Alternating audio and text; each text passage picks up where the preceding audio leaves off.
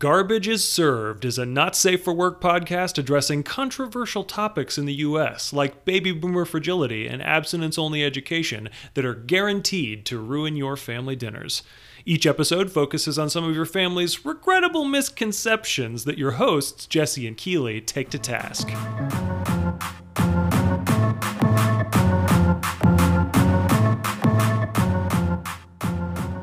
Jesse! Keely! I'm so happy to be here with you today. What are we going to talk about? Oh my god, today we are talking about multi-level marketing. Woo! I don't remember how we decided that this is what we wanted to talk about today. I think we're both just like feeling really hopeless in this world right now. Yeah. And we're like, let's talk about things that are serious, but like mix them up with things that are fun. And I guess maybe MLMs was like the best of both worlds. That story rings true to my understanding of why we are talking about MLMs today. But I did feel a little depressed as I was doing my research for today's episode. But it's not time to talk about that research yet. I first want to know, Jesse, what is your experience with MLMs and maybe like general feelings that you have about them? Yeah, so I guess I don't have tons of experience with MLMs. I definitely remember like friends' parents selling Mary Kay shit back when I was in high school and whatnot, but like I never bought any of it, so it wasn't a huge part of my world. And I feel like most MLMs don't sell things that I want. And, you know, being as we are in the age of technology, I don't really get the point. Are you saying that because of technology, you know that these products don't work or that there are better products? What do you mean by that? There's so much instant gratification that MLMs are like, oh, I have to go through a person to buy a thing when I could just not do that and still get the thing. Like, it just seems like completely unnecessary to engage in MLMs in any shape or form in my life. I will say, though, that a couple years ago, I went to the Vegan Mania in Chicago, and I like to enter myself into raffles because yes, I love knowing this about you.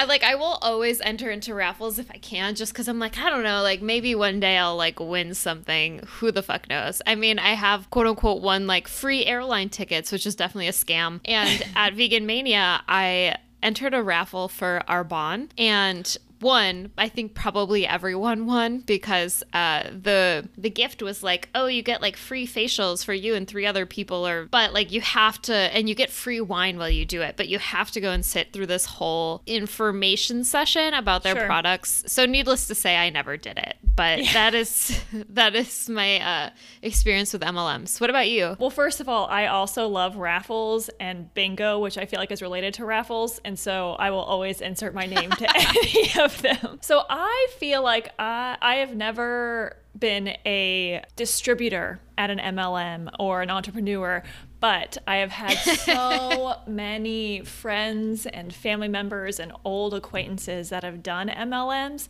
And by virtue of wanting to support them, I have sat through so many uncomfortable spiels and tastings and makeup parties and Tupperware and jamberries, which are stick-on nails. I have done so many of those. Wait, so are Tupperware parties still a thing? Because I remember hearing rumors about this as a child, right? That like this is something people do. I have never once experienced one, at least to my memory, because you could just buy Tupperware at the store. This is what I don't get. You know, I might have just used that term without completely knowing what it is, because Tupperware party aren't there like 2 ways you could go to one? One's where you bring food in Tupperware and you switch it around with people, which is kind of like a potluck. But then there's also one where you buy Tupperware or kitchen goods. I think we're referring to the second one, but I just want to say that the Tupperware party might mean something else. Anyways, yes, that thing that I went to, it was a virtual event and they sold more than Tupperware. It was more like kitchen goods. And I should remember the name of what it was called, but, you know, it was a friend of a friend who was throwing this online party. This was, 5 to 7 years ago. And so we ended up not going to the online party, but we actually still have it. It's a rotating container where we put all of our big spoons and stuff in our kitchen. So I just want to be supportive of these people. And by these people, I mean my friends and family. And I feel like part of they want to make this work for them and I want to help them. But ultimately, they all stop selling whatever they're selling because MLMs, the vast majority of the time, don't work. Spoiler alert. Oh, yeah, sorry. Too long, don't read. That's our conclusion. Wait, I just want to backtrack for a second because you said this was 5 to 7 years ago. Presumably, you were in Chicago at the time. I was. And also in your mid-20s, which is like not a time when most people have like tons of money to spend on shit like a rotating spoon container. I know. I didn't think about how I described it, but you're absolutely right. Yeah, and I think it was at least like $30, which was definitely more money than we had to spend probably at that time. I'm just making sure I have the details right. I think because when I think of MLMs, I think of middle-aged women, and not maybe not quite middle-aged, but like definitely like women who are not in their 20s. I think like 30s, 40s, 50s, maybe have some kids, are trying to figure out a way to work and raise their kids at the same time. So that's the image I have, especially with Tupperware. I'm like, I mean, I of course needed to store food in my 20s, but like I didn't need like fancy ass Tupperware, right? I couldn't afford it either. Sure. And we didn't make a whole lot of food. I guess we did make food in our 20s, but it wasn't food that kept very well. It was like, I don't know. We were just poor and just like hand to mouth with our food. I know that's not how that term is usually used, but that's what it was. I mentioned jam berries earlier, which were really cool, like nail decals, but they're super just kitschy. You don't need this stuff. Ultimately, it's like a point you said earlier, Jesse, you don't feel bad not buying things you don't want or need. We didn't need any of this stuff. And it's not like we bought a ton of it, but I would always feel guilty and feel compelled to buy at least one thing. I wonder if MLMs would have served a different purpose in our life, or maybe not MLMs, but just like these like party type ways of selling things. If it was just like, come get health insurance, come get something you actually really need. It's really funny you mentioned that, Jesse. I didn't put this on our outline, but one of our friends was selling like disability insurance and he went door to door and he got into my apartment. And this was like in the past 3 years. He was our friend. We had played games with him forever and ever, and he had a really hard time finding a job. He finally got set up with this company whose name is escaping me. Anyways, they were selling insurance. We basically ended up saying yes to him doing a demo because he was an actor friend, and he just said like, hey, I really need to practice my spiel. I'm not going to sell you anything, but can I have an audience? And so we said yes. After we played a board game, he gave us the spiel. It was terribly, terribly awkward. And at the end, yes, he did try to sell us. We did say no to that. Are you still friends with this person? Not really. I was never really super close with him anyways. He was more like in the friend group who would play board games. Wow. Yeah, that would be very uncomfortable. And also, yeah. Shall we get into it? Shall we discuss what MLMs actually are? So according to the Federal Trade Commission, MLM companies sell their products or services through person-to-person sales. So basically, if you end up being a distributor or a consultant for one of these companies, you're selling directly to other people, likely from your home, or you go into your friends' homes, or you do online parties. So are online parties new because of the pandemic, or did those predate COVID? Not being an authority, but having some experience, my feeling is that they have been around for a while. Okay. Since social media has kind of changed business in general, I feel like that's affected MLMs. That makes sense. Okay, I buy that. I did want to try to give us some definitions about MLMs versus pyramid scheme versus Ponzi scheme, which are 3 distinct things. And I had no idea. I've used them interchangeably my entire life. Please describe. So MLMs, what we are largely talking about today, is this idea that you are a person, you're a consultant for this bigger company, you generally buy a set of inventory, whatever that may be, and then you sell that inventory to people. So you are selling an item and getting money for that item. What gets tricky is that you are also, as part of that role, recruiting other people to be distributors as well. And oftentimes you will get an extra commission or bonus based on how many people you recruit to be your downline sellers. So that's MLM, and that is a legal business model in the United States. Comparing that to a pyramid scheme doesn't generally have any kind of product that you're selling. You get paid solely based on recruiting new people to be down the line from you.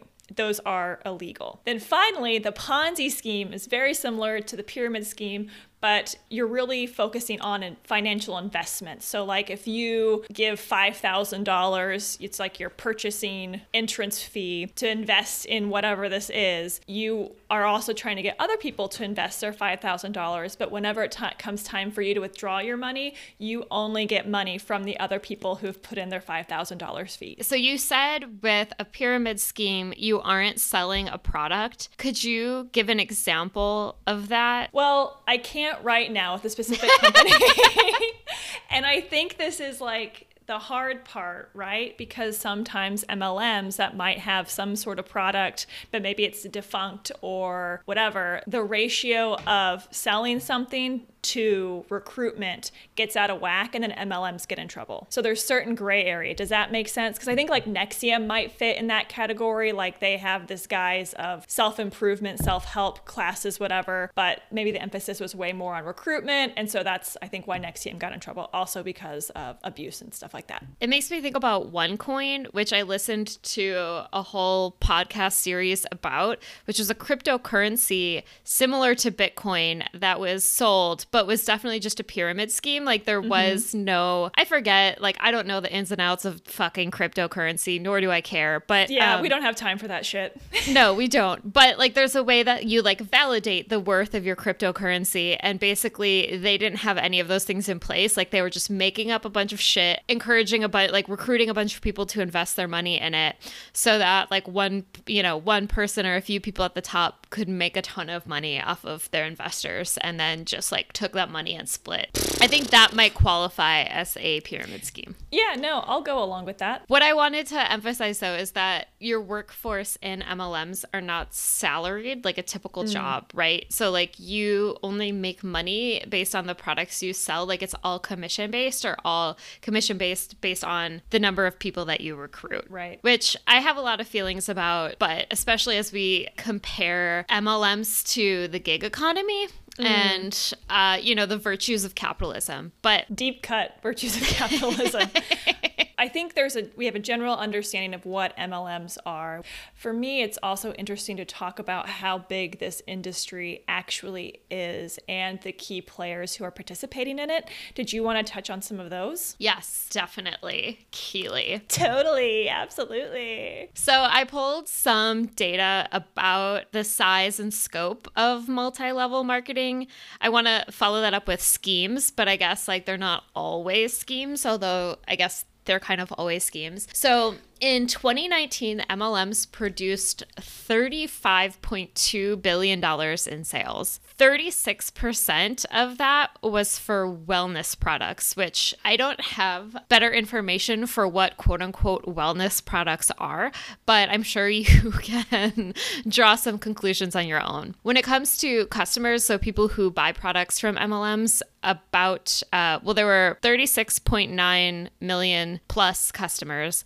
74% of them were women. This is from 2019 still. 83% were white, and about 50% of those customers were between 35 and 54 years old.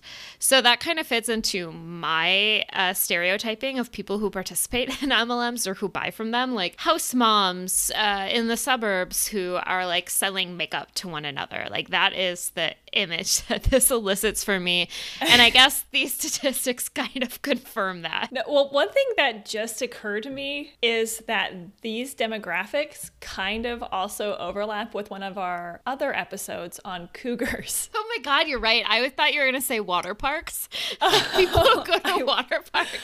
But you're right. I don't know how a water park MLM would work now that we're talking about water parks, but we can think about that later. But yeah, this group of people overlaps with cougars in some way. Cougars love MLMs. If you remember nothing else from this episode, please remember that cougars love MLMs. Well, it also overlaps because I feel like the upkeep or the youngness maybe cougars try to hold on to has an overlap with this wellness culture. Wow, I think we could do a whole episode on wellness culture and the pseudoscience of it. Yeah, you're right. I think you're onto something there, though.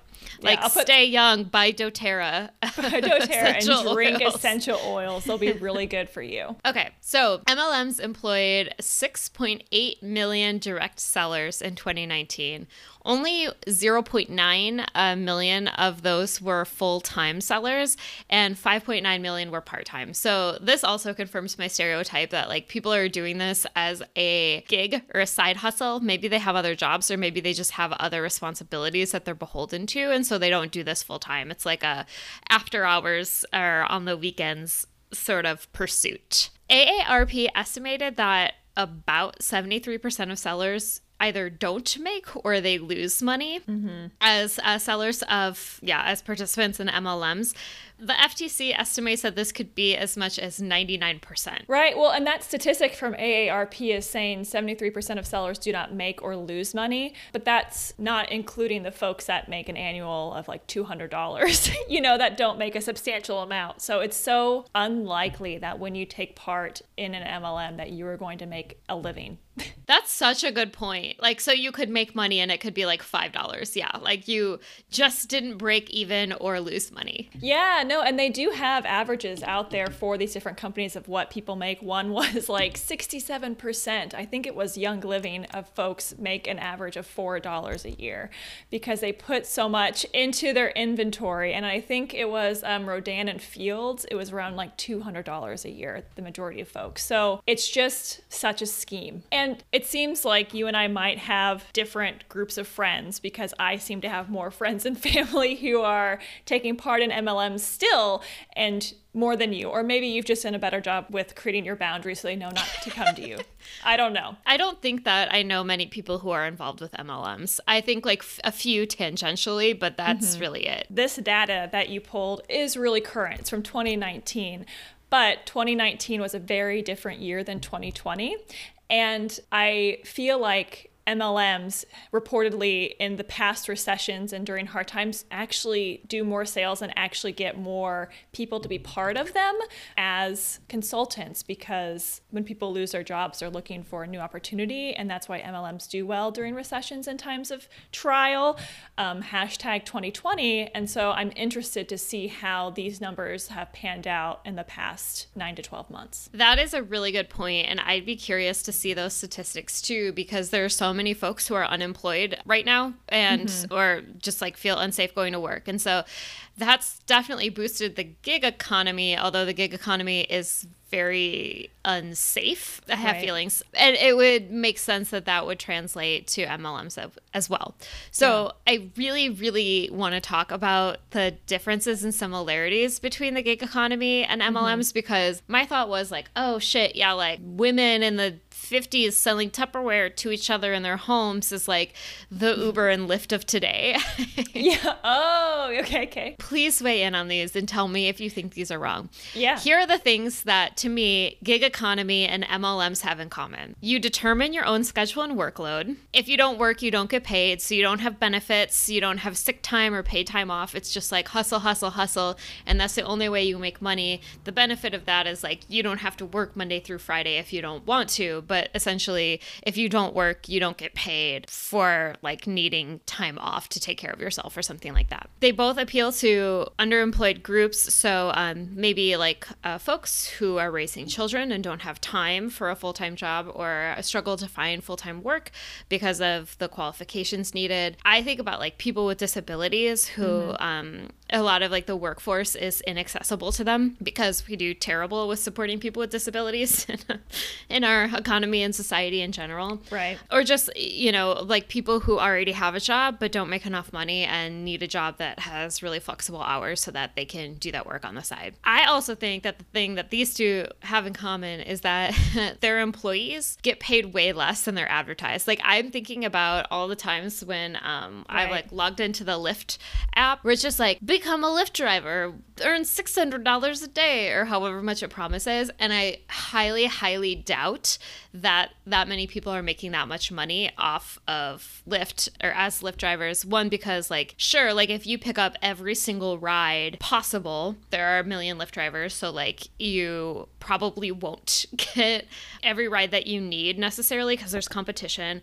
Or you're losing money depending on like how far or how close by, or like you're driving somebody or how that person tips, or you're not like working 1,000 hours a day, right? Like maybe you could make really good money if 20 out of 24 hours you were driving Lyft, but that just isn't the case. And then you have to take out, you know, the money you spend on your car, your gas money, your insurance, I don't know, like accidents that could happen, or cleaning that you'll need to do with your car. Like there's just like so many things that are in the subtext that I feel like actually make you lose money or like make the industry less profitable than it advertises itself to Lots be. of overhead. Lots of overhead. Yeah. Yes, thank you. Really quickly, can you give me a definition of the gig economy? I think of the gig economy as basically not having full-time employment, but having a bunch of side jobs that are relatively easy to enter into, or like industries that don't require a lot of upfront training or credentials that allow you to work as needed, but don't really provide you with a living wage. So examples of that, like Lyft and Uber, also WAG, having like dog walkers and cat sitters comes to mind.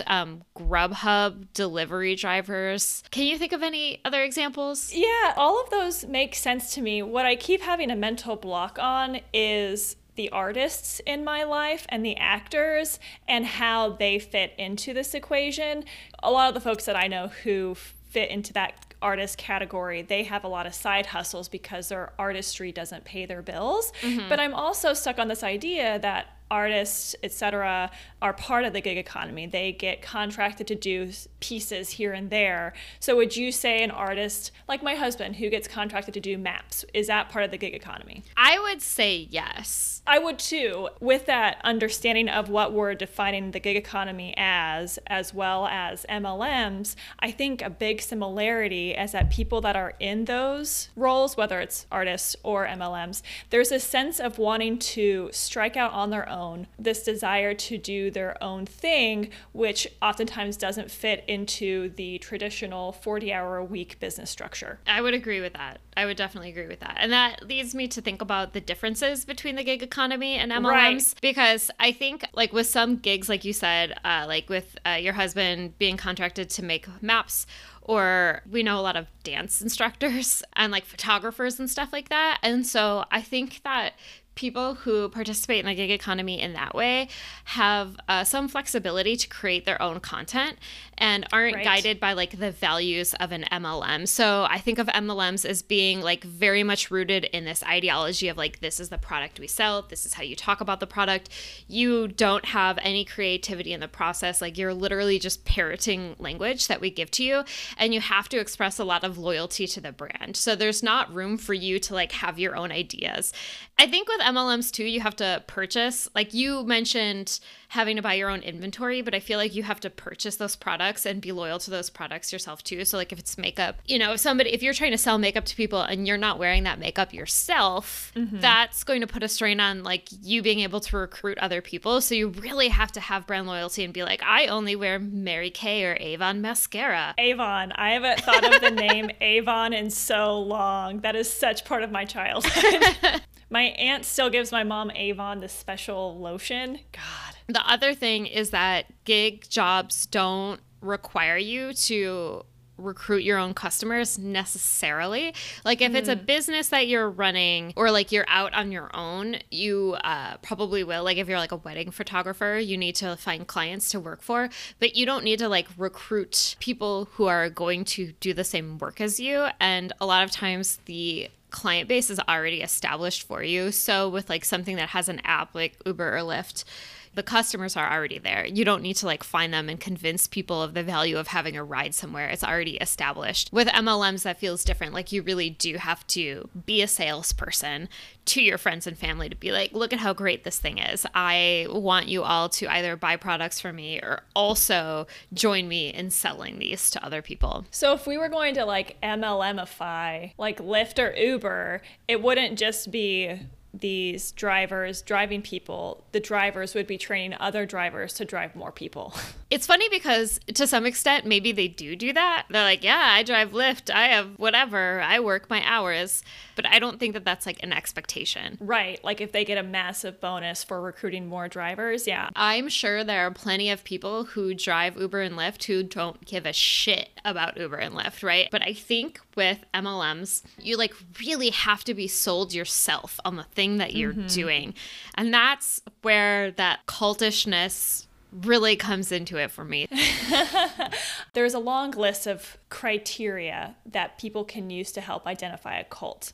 One of them that I think really speaks to the culture of MLMs is the idea that members of an MLM don't have tolerance for questions or critical inquiry. So this kind of speaks to the loyalty that you mentioned earlier. So folks that are maybe selling, Young Living oils, they take a lot of pseudoscience about waves in the world and have to find the right vibration of your body and then get the oil that matches with that vibration. So there's like this pseudoscience that is supported, and the people that are part of that MLM are certainly not encouraged to critically think about the things that they're reading and then telling their future customers or future consultants that they're trying to get on board. Do you agree with that assessment? Okay, so I think that also harks back to the authoritarianism without accountability that's part of cults, because Agreed. You can just make up your own self-help rules or science rules of like how this is how you keep yourself well.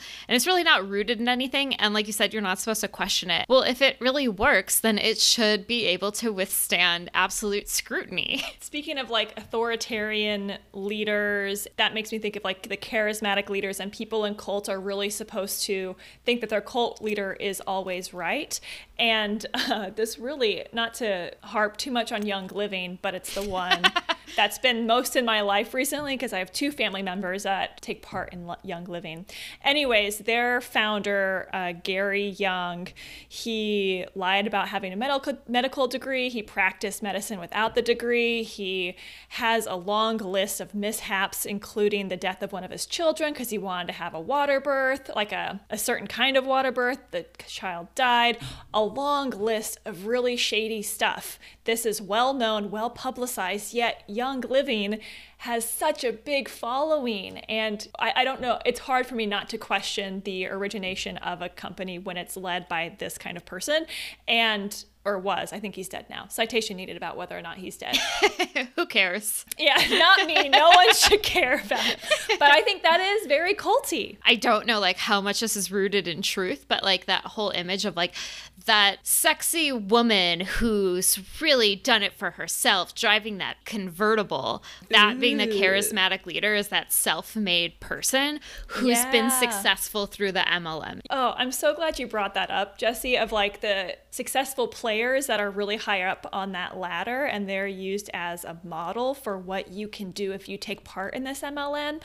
And I'm not opposed to role models in general, but I think in MLMs, when people don't get that kind of success that they're seeing, the MLM's model isn't blamed. That person is blamed for their lacking success. And I think that is really problematic for a variety of reasons, but also resembles cults when people, aren't finding spiritual awakening, they're blamed. It's not that they're following maybe a fake religion, they're blamed for their actions. And that's similar. It's very much your personal failure or your personal work ethic, which overlaps so wonderfully with capitalism. You really have to pull yourself up on your bootstraps, and participating in MLM and making it that way, like you're really fulfilling that American dream. To add a Christian tint to that, this really well aligns with prosperity gospel. Tell me more. So prosperity gospel is this whole like Christian idea that if you work hard, you pray hard, you will be blessed and you get money. And so it's kind of like this weird take on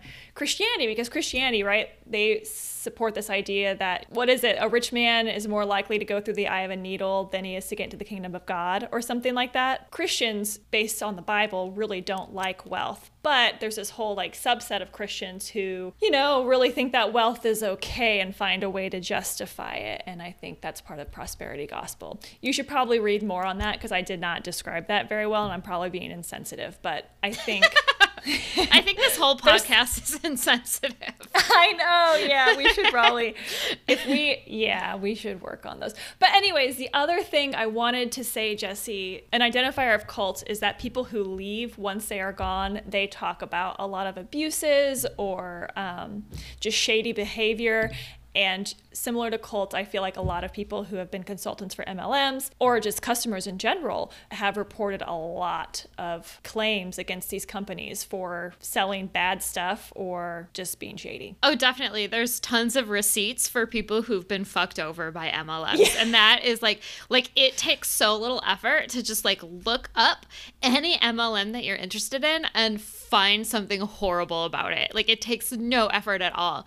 Which leads into what we like to call our recent news and current controversies section. Yes. Because I think most MLMs have been sued at some point. Oh, God. In light of COVID, too, the number of warnings FTC has had to send out to MLMs for supporting this idea that their product kills the virus or builds your immune system so you won't get the virus. Several. They're so predatory. I know I'm going off on a tangent, but it just fits perfectly into the pandemic response as a whole in this country too, because it's like people just decide whatever the fuck they want about the pandemic. Like they're like, I don't need to wear a mask. I can go see my families. I'm not going to die from COVID. Like none of this matters. We need to save the economy or we need to do this and that. And it's just like so subjective. Mm-hmm. Anti-scientific information. It's just one, unconscionable, and two, like so obviously exploitative and manipulative, but still here we are talking about it because it continues to happen. It continues to happen, and it's such like a product of capitalism in my opinion, and it almost feels like a self-fulfilling prophecy, right? Capitalism is really hard on people and people are struggling, so people are desperate and they're looking for an answer, so they turn away from science, they turn away from whatever, and they end up in an MLM, and it just perpetuates the cycle.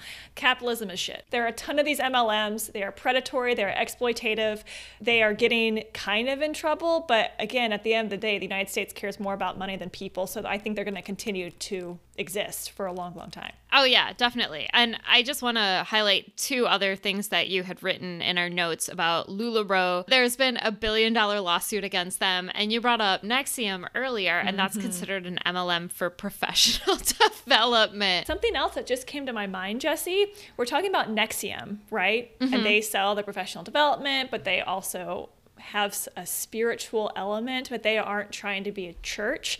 And I think this might be a fun comparison between them and Scientology. The Church of Scientology is obviously an MLM, right? It's right. Clearly an MLM, but it's a church. But can you tell me how Christianity isn't an MLM? You're not requiring funds, but you are asking for a tithe, so people give donations, and your goal, a goal of Christianity, is to spread the word, so you're trying to bring more people in. Apply that to Jehovah's Witnesses and Mormons. Like, they go on mission trips. Like, that is their whole thing, is recruiting other people to be part of their religion. Like, that is such a huge piece of their beliefs. Religion, the original gig economy / MLM / pyramid scheme. That is the hottest of takes, and it's... We didn't expect to go there, but we did. We didn't. This is what we get for not really being prepared, but I kind of like the off the cuffness. Okay, so like our next point on here too is about female empowerment and like the manipulation of vulnerable and low income people to be part of MLMs. And I would say that that's also true for Christianity and religion in general. You know what'll save you? It's Jesus Christ. Man, so are both MLMs and religion just a result of human desperation? I think that they might be. And that is depressing. Religion predates capitalism. This very shitty timeline I'm introducing right now. But has had a profound influence on like how our value systems in this country, and like who we think is like deserving and who is undeserving. And like you said, talking about prosperity, I know that they're not the same thing, but in this moment they feel so similar.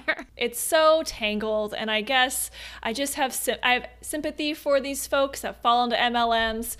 but I get it. I think that at different parts of my life, I could see how I could have participated in one. Did you want to talk, Jesse, about some of the MLM horror stories, or do you think we've covered enough so far? Okay, so this is like totally tangential, but every once in a while, and I think currently like probably once a week is what I mean, something horrifying happens and I'm like, man, I wonder why they never incorporated this into the Saw movies, right? Because there's like 10 of them and they're supposed to be like, in order to escape, you need to stab this person and remove a key from their heart. Why wasn't there like a Saw movie about like, in order to pay your rent and eat food this week, you need to sell people a bunch of essential oils that they will drink and poison themselves? I mean, there's still time, Jesse. Who knows what kind of scary movies we're going to have in the next 5 years as a result to this hellscape of a pandemic. And I feel like there has to be one that focuses on all the pseudoscience that's come out. I know that there are only like 4 people who listen to this podcast, but I'm really hoping some movie producers randomly tune in and we That's all I market ever this wanted. idea. Maybe we should just write a screenplay and just start sending it out to people. I think that'd be really a good use of our time. And I think we're going to put in just a little bit of effort and have exponential rewards. And we'll have all this time with our families and we're going to live happily ever after and fulfill the American dream. You are 100% correct. And on that note, this is a great way to ruin a family dinner, is to write a screenplay for a theoretical Saw movie and then share it with your family members. No, I think that's going to go over really well, actually. Make them act it out. You'll do a live reading while you eat your fucking spaghetti. And this is so perfect for me because my husband looks like Cary Elwes, and so He does. and he's an actor, so this is going to go so well. Maybe I'll just record it secretly. Does he? I mean, he dies in the first one. Spoiler alert, though, right? He does. I mean, Yeah, he saws off his foot, but like doesn't. Oh wait, or is that the other guy? Who cares? I feel like I have a recollection of Cary Elwes sawing off his foot, but it could have been someone else. Something horrifying happens, and my understanding is that he dies, but he's also a bad guy, I think, as well. Well, they all I don't are. know. That is the point. Yeah, I guess you're right.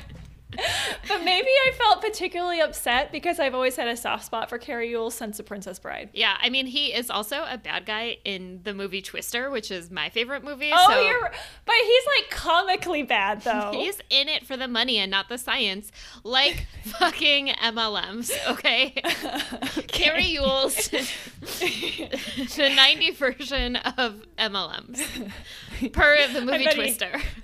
He dies though, so oh wow, he dies in that movie too. He also, to be fair, dies in Princess Bride. They just bring him back. Well, shit. Okay, so family dinners talk about Cary Elwes dying over and over. You'll ruin them. But I think also, and this one hasn't necessarily happened to me, but I've thought about it happening given how many folks I know participate in MLMs, is like ruining a family dinner by telling them no in a very blunt way at the family dinner table. I think that would definitely ruin the family dinner. But to be fair, trying to sell your family and friends a bunch of useless shit would also ruin dinner for me. So, like, it's a chicken and the egg situation. Like, who ruined it first? Right, like who takes responsibility for that ruined dinner? Yeah, I don't know. All I can control is me, and I'm not going to sell anything. So I was trying to think about how can I say no? And that actually made me go on this rabbit trail of like how to say no. There are plenty of articles on how to tell your friends and family no to MLMs.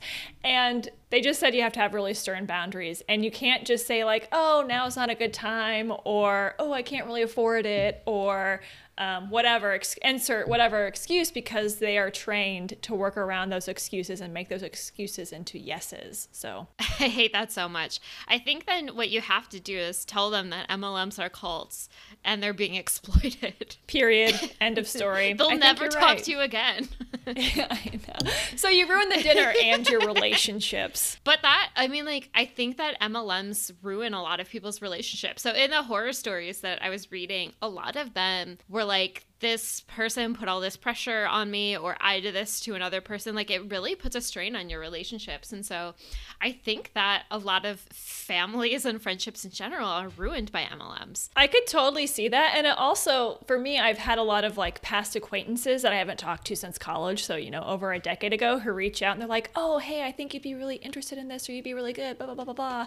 I don't really feel like that ruined a relationship because I didn't have one with them, but I'm never going to separate that ask of me from them in future opportunities to build a friendship. Yeah, you're never really going to be friends with them now. Line in the sand. Also, I think another way to ruin your family dinner is by telling them that they're not going to make any money, that they've been duped, essentially. Right. That their chaotic leader, what am I trying to say? Their leader, their charismatic leader. Chaotic, evil leader. Yes. Okay. Your charismatic leader is lying to you. Nobody likes to hear that, but I mean, that sucks, but maybe the best route.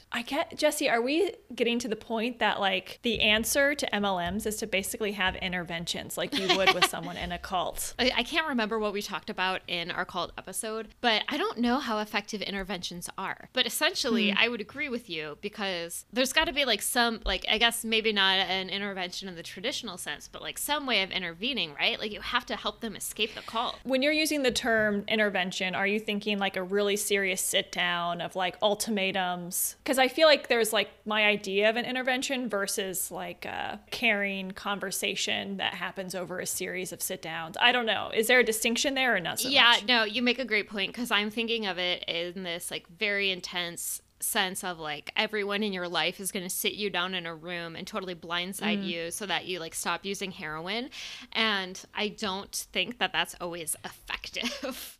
So maybe instead of using that model of intervention, it's more like having a caring but honest conversation. And maybe it's like how we would advocate that you show up for people who are in abusive relationships, albeit this is different, like showing some level of accountability, but continuing to show up in their life so that you're there when they fail, they lose all their money, they've asked all of their friends to buy this shitty product, and then maybe they've made money or they've lost money because they've been recruited into the scheme and put so much pressure on all their relationships. Like you're still there to help them exit that toxic relationship. No, that makes sense. So on that note, what are your recommendations? I think that overall, and we've used this recommendation in the past, I think it's just do your research. If something sounds too good to be true, it probably is. And if you do your research before joining an MLM as a consultant or buying a product, you probably won't fall for it because the research, lawsuits, the information is likely out there. So do your research and don't join. You had said earlier that you've purchased things from friends because you really wanted to support them. And ultimately, like, if you want to support your friends, like, just send them some money. Yeah. That's what they need. Just send them money. Like, you don't need to get something in exchange. If somebody is, like, struggling, like, just help them. Make them dinner. Because they're not getting most of that money anyways. Right. Exactly. Like, just, like, help them pay their rent or whatever it is they need, because that's going to have such a greater impact than buying their Tupperware. Or buying seaweed wraps to remove your cellulite. Yeah. Fucking cellulite. Am I right? It's the end of the world. No one can have cellulite. It's so gross. Don't buy into it. Don't be a boss babe with a MLM. Talk to your friends. Don't buy their shit and be supportive, because people are drawn to MLMs because they might be a little bit desperate.